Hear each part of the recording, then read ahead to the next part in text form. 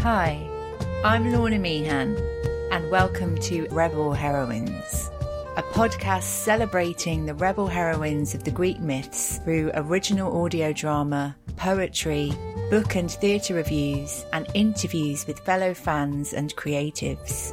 In this podcast, the stereotypical and somewhat toxic heroes of the ancient world take a step back as we delve into the stories of the women who shaped their destinies. If you like your Greek myths seen through a feminist lens, enjoy creative adaptations of the classics such as the novels of Natalie Haynes and Madeline Miller, and agree that Hollywood hasn't made a decent movie set in antiquity since the original Clash of the Titans, this is the podcast for you.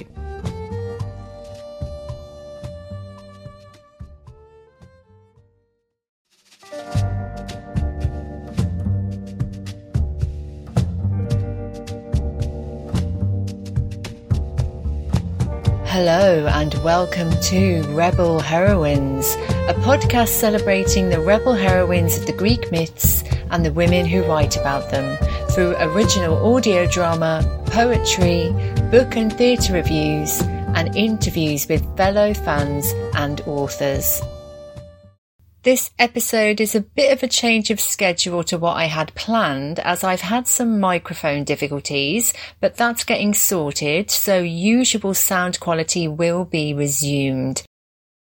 So I've just finished reading Natalie Haynes' latest non-fiction Greek mythology book, Divine Might, about the goddesses of ancient Greece, and naturally I'm loving it because she's awesome, and her collected works were a big inspiration for this podcast. It's great because you get just the right amount of history, just the right amount of picking apart historical patriarchy, just the right amount of Natalie being hilarious. It was nice to learn about the muses and the furies as well as the goddesses of the pantheon.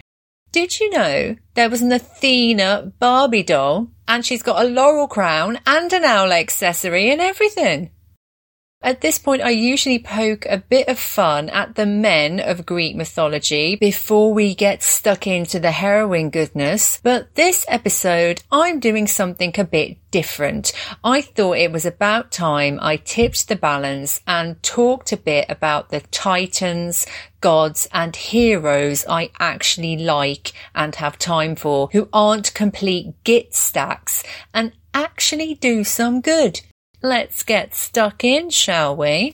First off, I want to big up the big guy, Atlas, the titan who carries the world on his shoulders, or rather holds the heavens up so Gaia and Uranus can't make any more titans. Clever plan. I bet it wasn't Zeus's idea though. I bet it was one of the goddesses. Why is Atlas the instrument for the big earth and sky sex ban? Because Atlas leads the rebellion against those upstart new gods. Of course, the Titans lose the rebellion and Atlas is punished with literally holding up the heavens. But what I like about Atlas is that at any time, he could just throw that weight off and say, screw you guys. Why doesn't he? I like to think it's because he has some sympathy for all the mortals he might squish, and that he has insight about how more new titans would mean more endless war. What would happen if he just set his weight down? This is the theme of a great novel about Atlas, Weight by Jeanette Winterson, and in it, after holding up this weight for centuries, Atlas lets himself contemplate what might happen if he just lets it all go.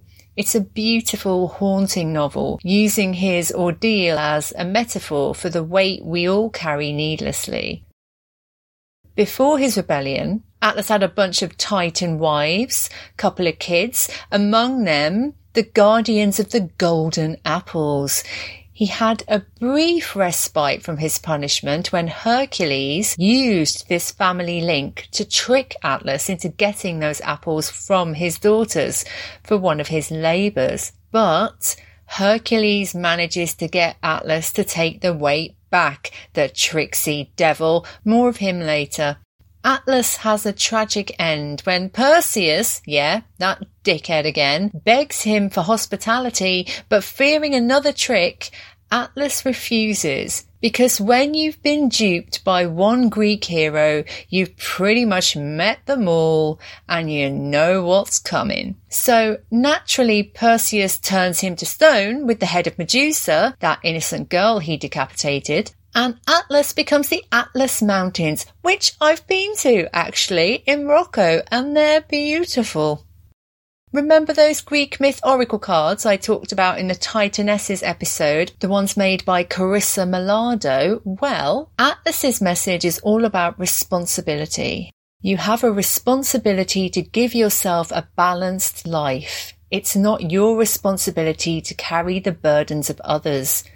Good advice. But Atlas essentially does carry the weight for his fellow Titans.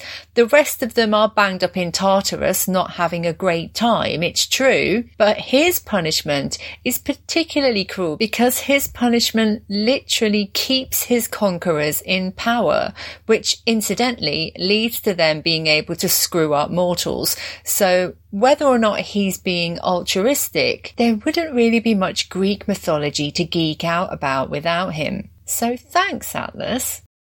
Let's have a shout out to Atlas's brother Prometheus, who gave us mortals the gift of fire so we could have a less miserable time. And why were we created in the first place? Well, wasn't for any noble cause really. It was because Zeus was bored and wanted things to play with and destroy, minions to adore him and so forth. And Prometheus's punishment for making sure, we didn't get frostbite and all that, was for him to have his liver pecked out by an eagle, only to have it grow back and be pecked out again forever. Zeus is just the ultimate shitbag, isn't he?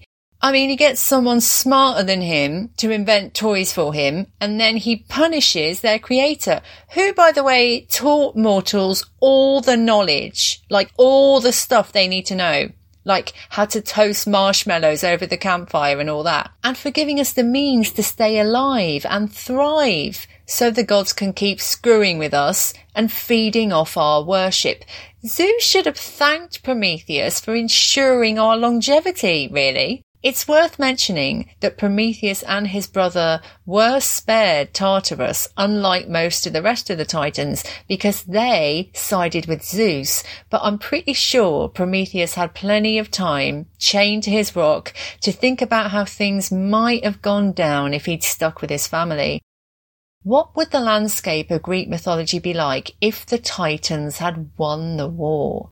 Prometheus wasn't afraid to piss Zeus off. He managed to trick him into accepting the nasty bits of animal sacrifices to the gods, so we got the good bits. And he could also see into the future and refused to tell Zeus which of his children would overthrow him. So he's on our side, which is commendable, but he really doesn't get any let up in his punishment for that until... And this is where another decent chap from Greek mythology comes in. The centaur Chiron gives up his immortality in exchange for Prometheus's freedom.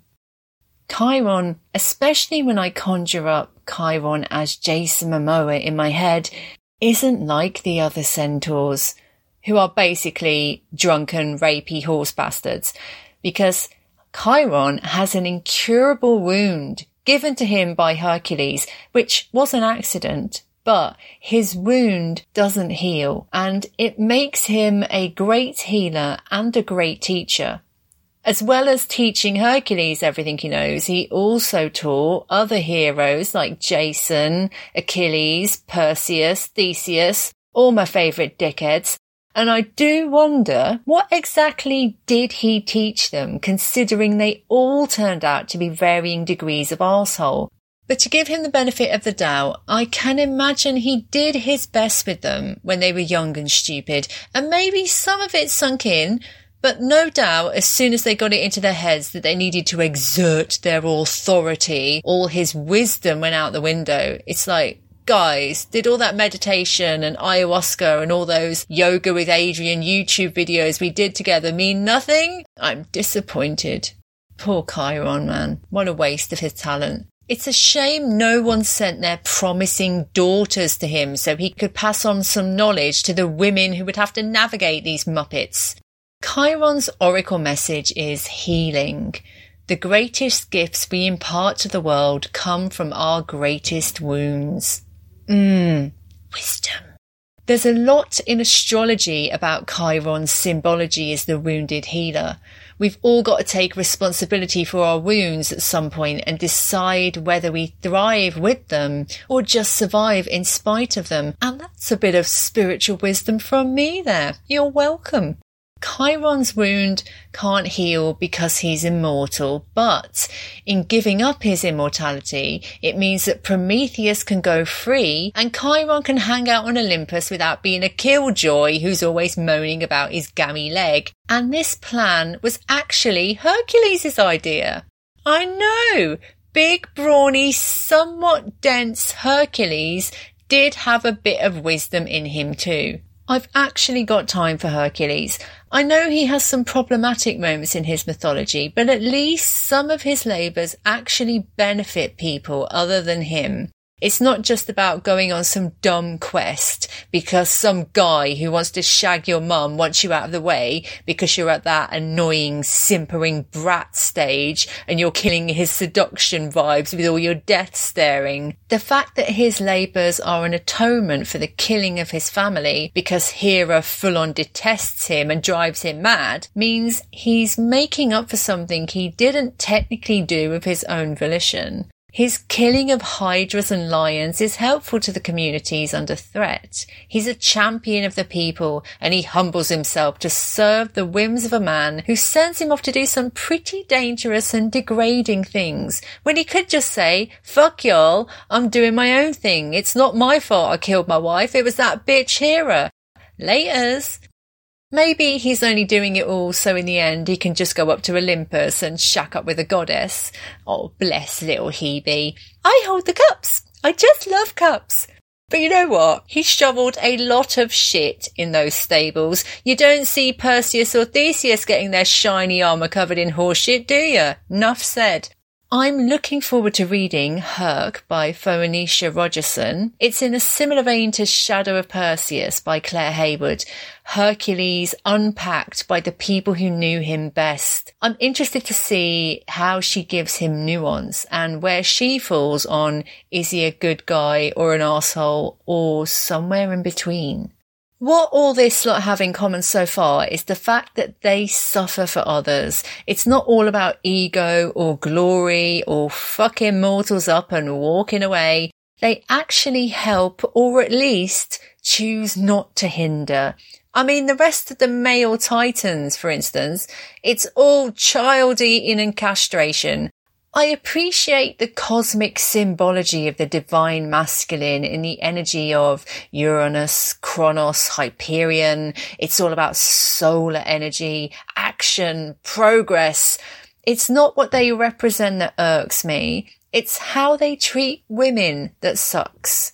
Though the Titans aren't half as bad as those who came after them, Zeus, Ares, we all know what I think of Apollo, just the worst. However, there are a few other gods I like, and you all know who I'm going to be gushing over at every opportunity. Don't worry, there's going to be plenty of Big D worship to come. But first, here's Lorna's lists of gods what I like. In at number 3, he may not be aesthetically hot, but he's the hottest ticket in terms of temperature. He's one sweaty, crafty geezer. It's the god of the forge. It's Hephaestus. Hephaestus, another suffering god. And don't get me wrong, my prerequisite for men in Greek mythology being decent isn't that they suffer terribly and sometimes die for humankind, but it is something of a theme in this episode, and it certainly helps their likability in an otherwise desolate landscape of shitty gods.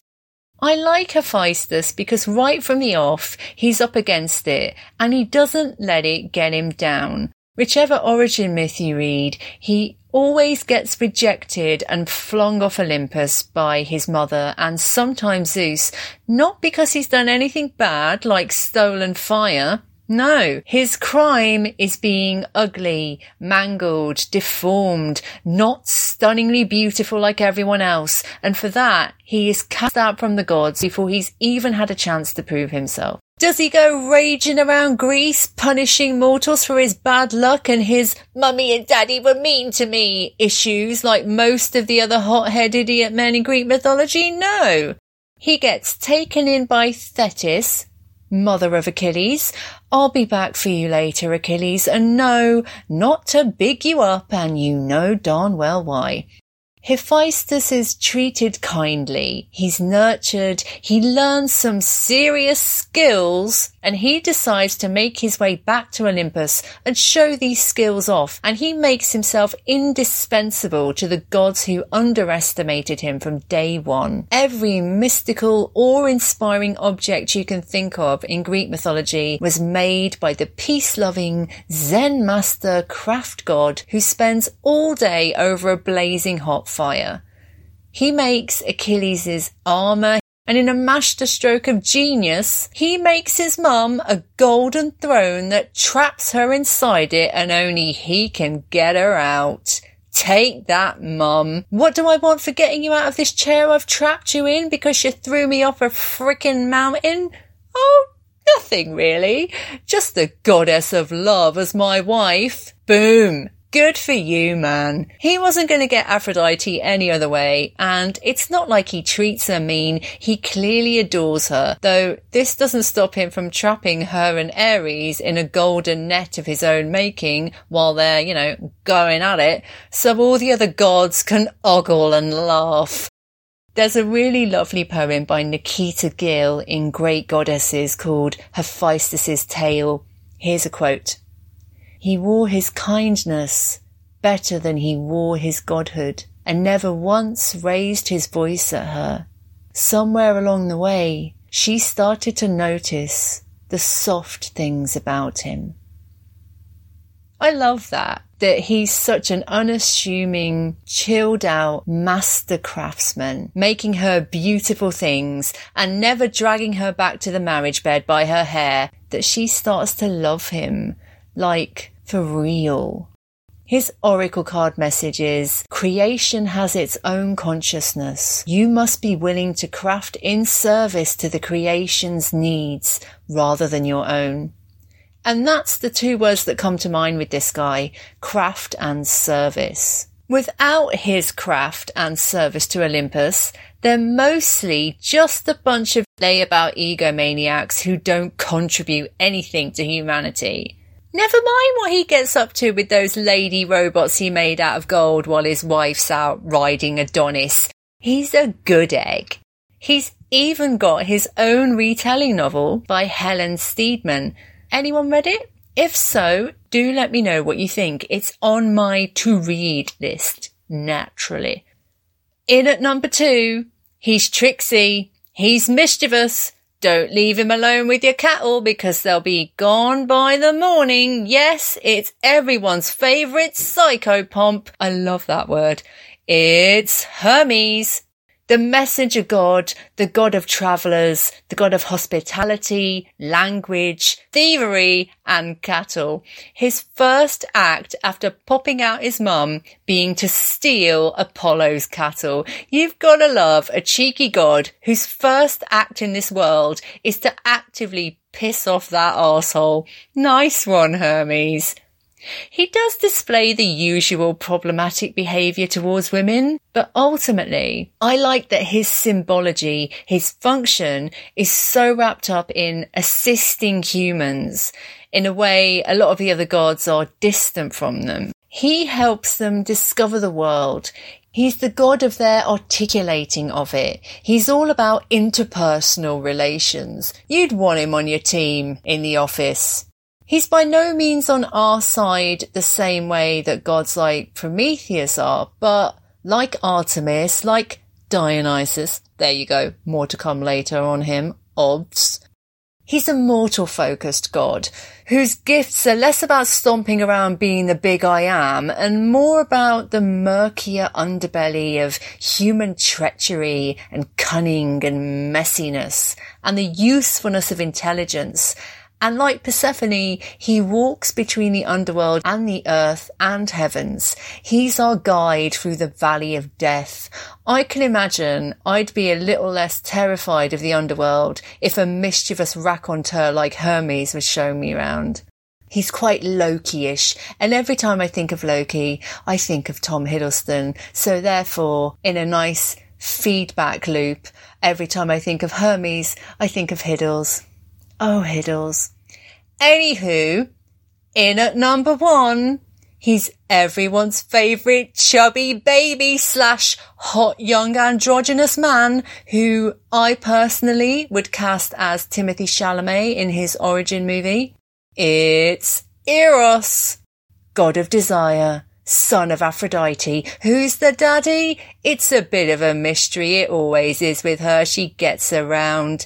Eros, arrows of love. Once he's shot you, that's it. You're done for. Resistance is futile. I like Eros for the same reason I like Aphrodite. No one is immune to the power of love, even the posturing gods. What does Eros do when Apollo turns up on his turf and starts taking the piss in the form of "my dick's bigger than your dick, look at your flimsy arrows" mockery?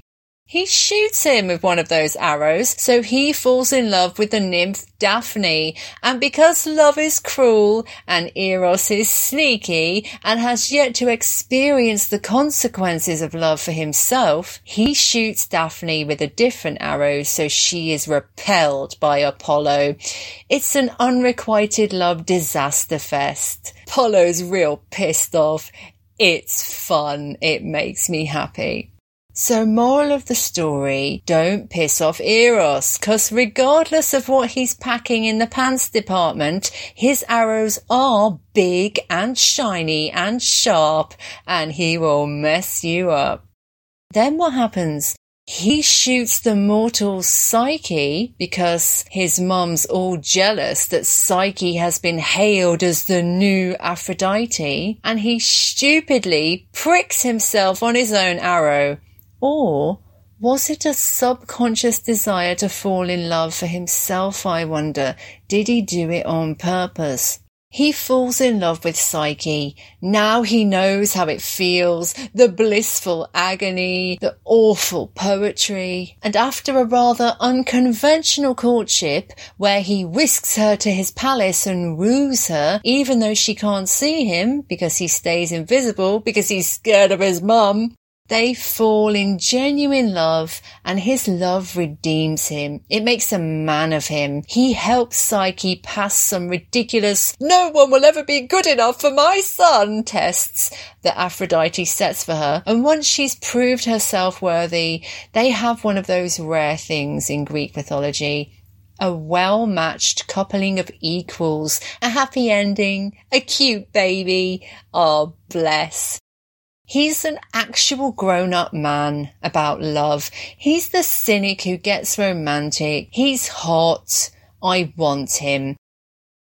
Lula McNamara's Psyche and Eros is a refreshingly fluffy yarn that gives you Eros's perspective as well as Psyche's, and I'm not going to lie, I totally fancied her version of him as well. I hope they make a film of it. I hope they cast Timothée Chalamet. He's going to look great in a flimsy toga and wings. Make this happen, internet.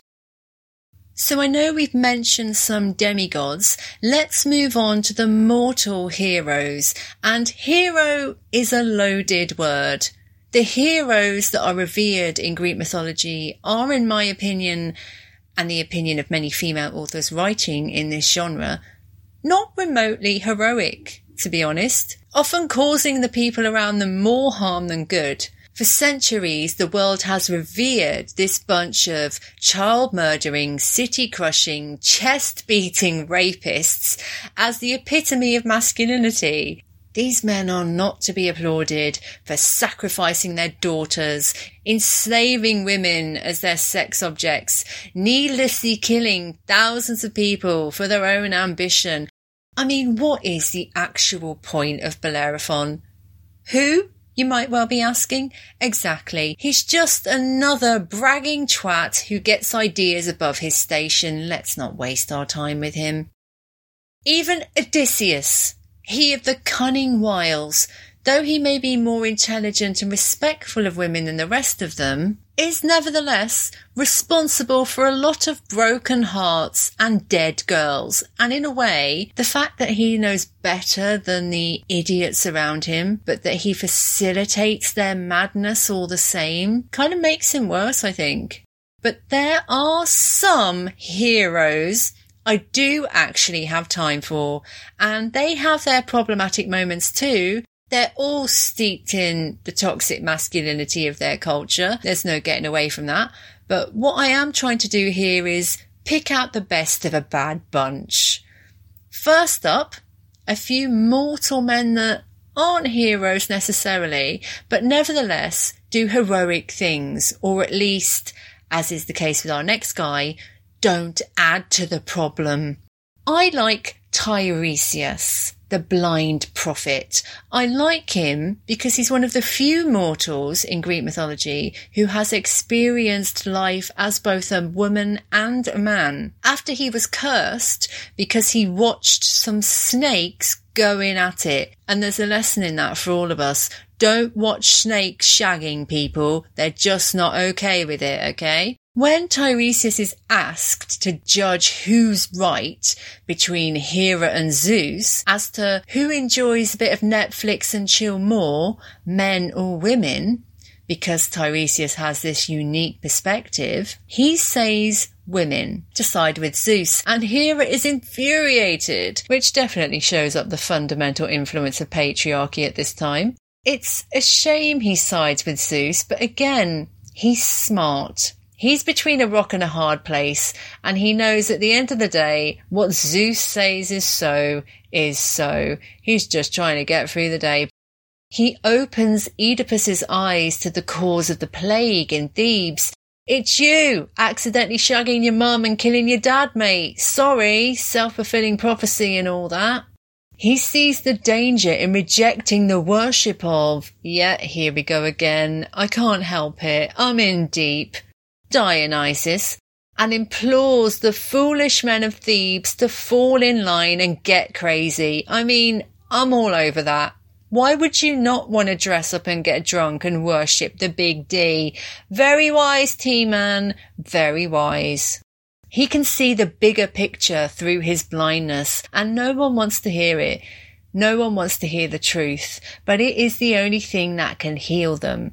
He's, again, carrying a heavy burden, and he doesn't go around manipulating people with it for his own ends. He gives them the best advice he can, knowing he'll only get laughed at or dismissed and could be in real danger from it. And he never says, "Told you so, didn't I, foolish dismembered Pentheus?" K. Tempest's Hold Your Own poetry collection is based on the myths of Tiresias and explores them through a modern lens, touching on gender, sex, and the divides in society. Great book. And also, while we're talking about K. Tempest, they also explore the ancient myths in the modern world in Brand New Ancients. And I've got another K. Tempest recommendation for you later.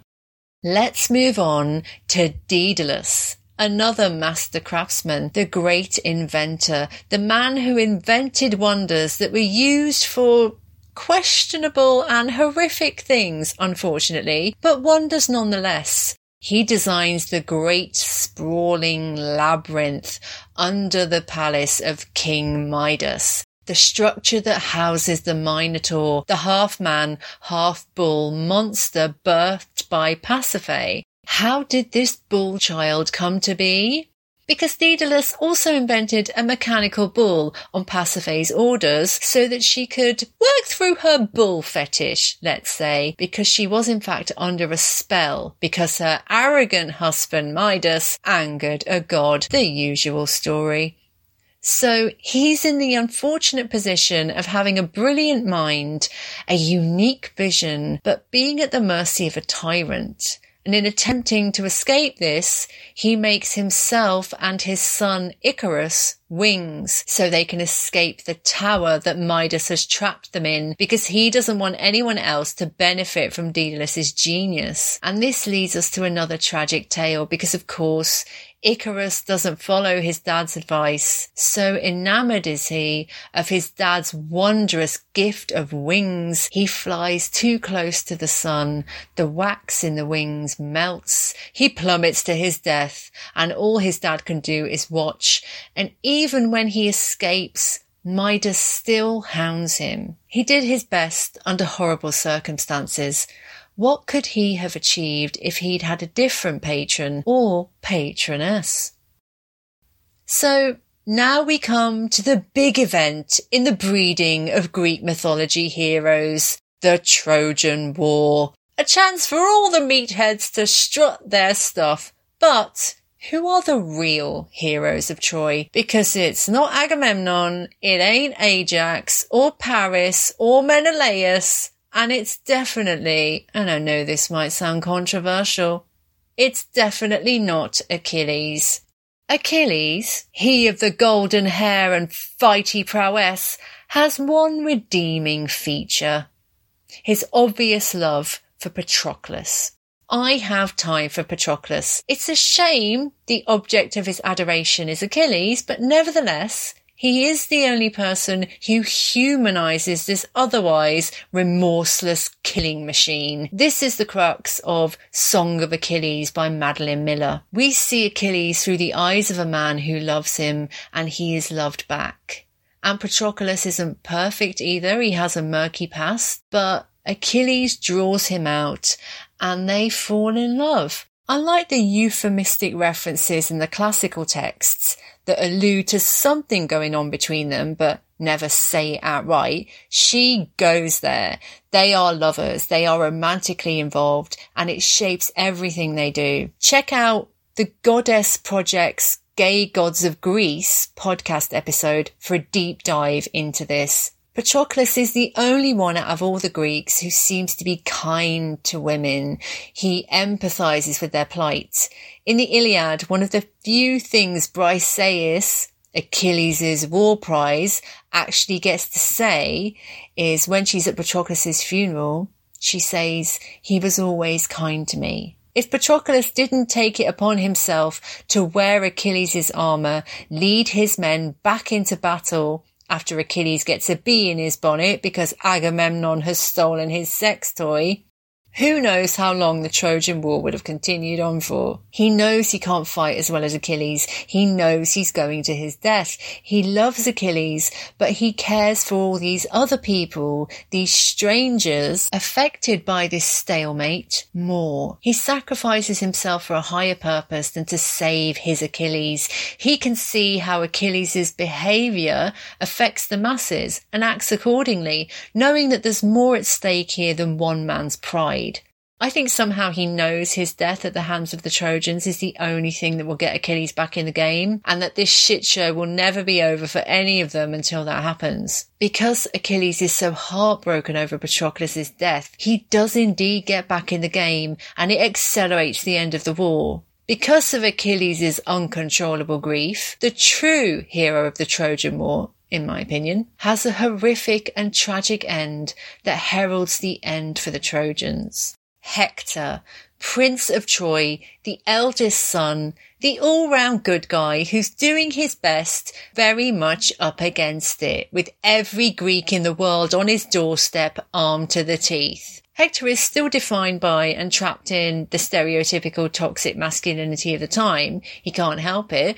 But he's not the one who stole another man's wife. Yet he must take the flak for his vain pretty boy brother because Paris is too busy arranging his clothes and shagging to be bothered with war. He's also kind to Helen. He never blames her. He never drags her back to Menelaus either, which is a shame. But nevertheless, he seems to see her loneliness when it's obvious the relationship between her and Paris is souring. Hector doesn't want a war, but war is there at his gates and he can only do what must be done. There's this bittersweet moment where he's on the battlements with his wife Andromache, and she's begging him not to fight because they both know that as soon as he realised he'd killed Patroclus, thinking it was Achilles, that he was a dead man walking. And there's this lovely moment where he has to take his helmet off because it scares his little baby son, and they laugh about it. And of course, he gives her the man's gotta do what a man's gotta do speech, and he goes and faces off with Achilles, and he gets killed. Even after he's dead, Achilles subjects Hector's body to humiliation, the ultimate insult to his enemies. What is the big deal with Achilles? Seriously, this is no way to behave. I don't care how famous you are, how much you loved your boyfriend. Grow the fuck up. Know a true hero when you see one. Can we all just get over Achilles, please? The guy is toxic. Just a little throwback to the Atalanta episode. I've also got time for Meleager, the man who puts a woman's rightful heroism before the pride of his men, and it costs him his life. And here's one more forgotten hero from the Trojan War that I want to big up. Philoctetes, the hero who never got to Troy with the rest of the Greeks because he was bitten by a snake on the way. And because the agony and the smell were a drag for the rest of them, Odysseus, what a great guy, leaves him on an island to rot, and they all forget about him for about 10 years until a rather satisfying prophecy comes that they can only win the war with the magic bow of Hercules. Who's got this bow? You guessed it. But when Odysseus goes back to find Philoctetes, he doesn't full-on fall on his knees and beg forgiveness for leaving him on an island in pain for a decade. No. This is Odysseus. He proceeds to lie and manipulate him, and when he is finally told the truth, he quite rightly refuses to go help them, until Hercules comes down from Olympus and persuades him that if he does this, his hurt will be healed. He changes his mind and he goes along, and that's a truly heroic act because he was well within his rights to burn the bow, tell the Greeks to go fuck themselves, fling himself off a cliff, and leave them all to rot. Like Chiron and Prometheus, his suffering defines his actions towards others, and he chooses to be altruistic when he could just be a selfish git like the rest of them. He deserves to have his constant pain healed when everyone around him inflicts pain on others for their own glory and excuse it with half-hearted ideas about honour. Philoctetes puts his pride, his justified vengeance aside and helps those who screwed him over because he knows there are real victims to this war, even more unfortunate than him. Kay Tempest did an amazing adaptation of Philoctetes at the National Theatre with an all-female cast that really pushes the theme of the horrors of war, the psychological damage to soldiers, and makes some really interesting parallels about the way this country treats its veterans. I'll put a link to watch this show online in the show notes. Great show. So there we go. The men, gods and titans I actually have time for because in varying ways they have time for those less fortunate than themselves. They contribute to the greater good, not necessarily for their own glory. They are quietly rebellious. They are humbled. They are nice blokes I'd go down the pub with. Okay, I'm going to keep this brief as we wrap up because it's not like you haven't heard this before. My favourite god, mortal, man in the whole of Greek mythology is, as you know by now, Dionysus, for all the reasons above and more. Right from his tragic and bloody birth, he's different. He is a rebel god who, after swanning into Olympus, swans back out again and roams the world, teaching mortals how to get drunk, get dark and wild, and make theatre. He respects women. He champions the downtrodden. He is a god for outsiders, for the other, for those whose society disregards. He dies twice and is resurrected. He is a suffering, wise God who has gone to the darkest depths and still retains an air of revelry and curiosity. He doesn't quite belong in the pantheon. He feels like he's ours, yet he remains untouchable and mysterious and dangerous. You don't want to get on the wrong side of him. But he has many sides. He's complex. He's complicated. He's seen shit, man. Some real messed up shit. Here's some links to Dionysus Adoration that I think you'll appreciate. Definitely check out Let's Talk About Myths Baby podcast episode, Dionysus is Everyone and Everything Queer Theory. What's the link between Dionysus and Harry Styles, you may wonder? Listen and wonder no more. Also check out the Ariadne and Dionysus episode on the Goddess Project podcast, exploring their status as a Greek mythology power couple. And if you like a bit of Ariadne and Dionysus with an intelligent, erotic bent, who wouldn't? I'm certainly loving it. Check out Zenobia Neal's Ariadne Unraveled, where we meet a badass priestess Ariadne who literally has Dionysus on his knees. I've just got to a bit where he meets the Minotaur and Asterion full on flashes him his tackle, and I'm wondering if it's going to get a bit kinky. Who knows? I'll let you know when I've read it. Next month, we're keeping this Dionysus adoration theme up. I totally ended with him on purpose because there's more to come and I'm so not done. And I'm finally going to tell you who my favourite goddess is. Who have I not mentioned yet and how does she relate to Dionysus? Something to keep you guessing until next time. Thanks so much for listening. Feel free to like, subscribe to my YouTube channel. You can find me under Lorna Meehan or Rebel Heroines Podcast. If you'd like to get in touch, send me any pre-recorded poetry or drama on theme, please email me at lornaemeehan@gmail.com. I've got a Twitter, rebel_heroines. Please share with anyone who might be interested and I'll be back next month.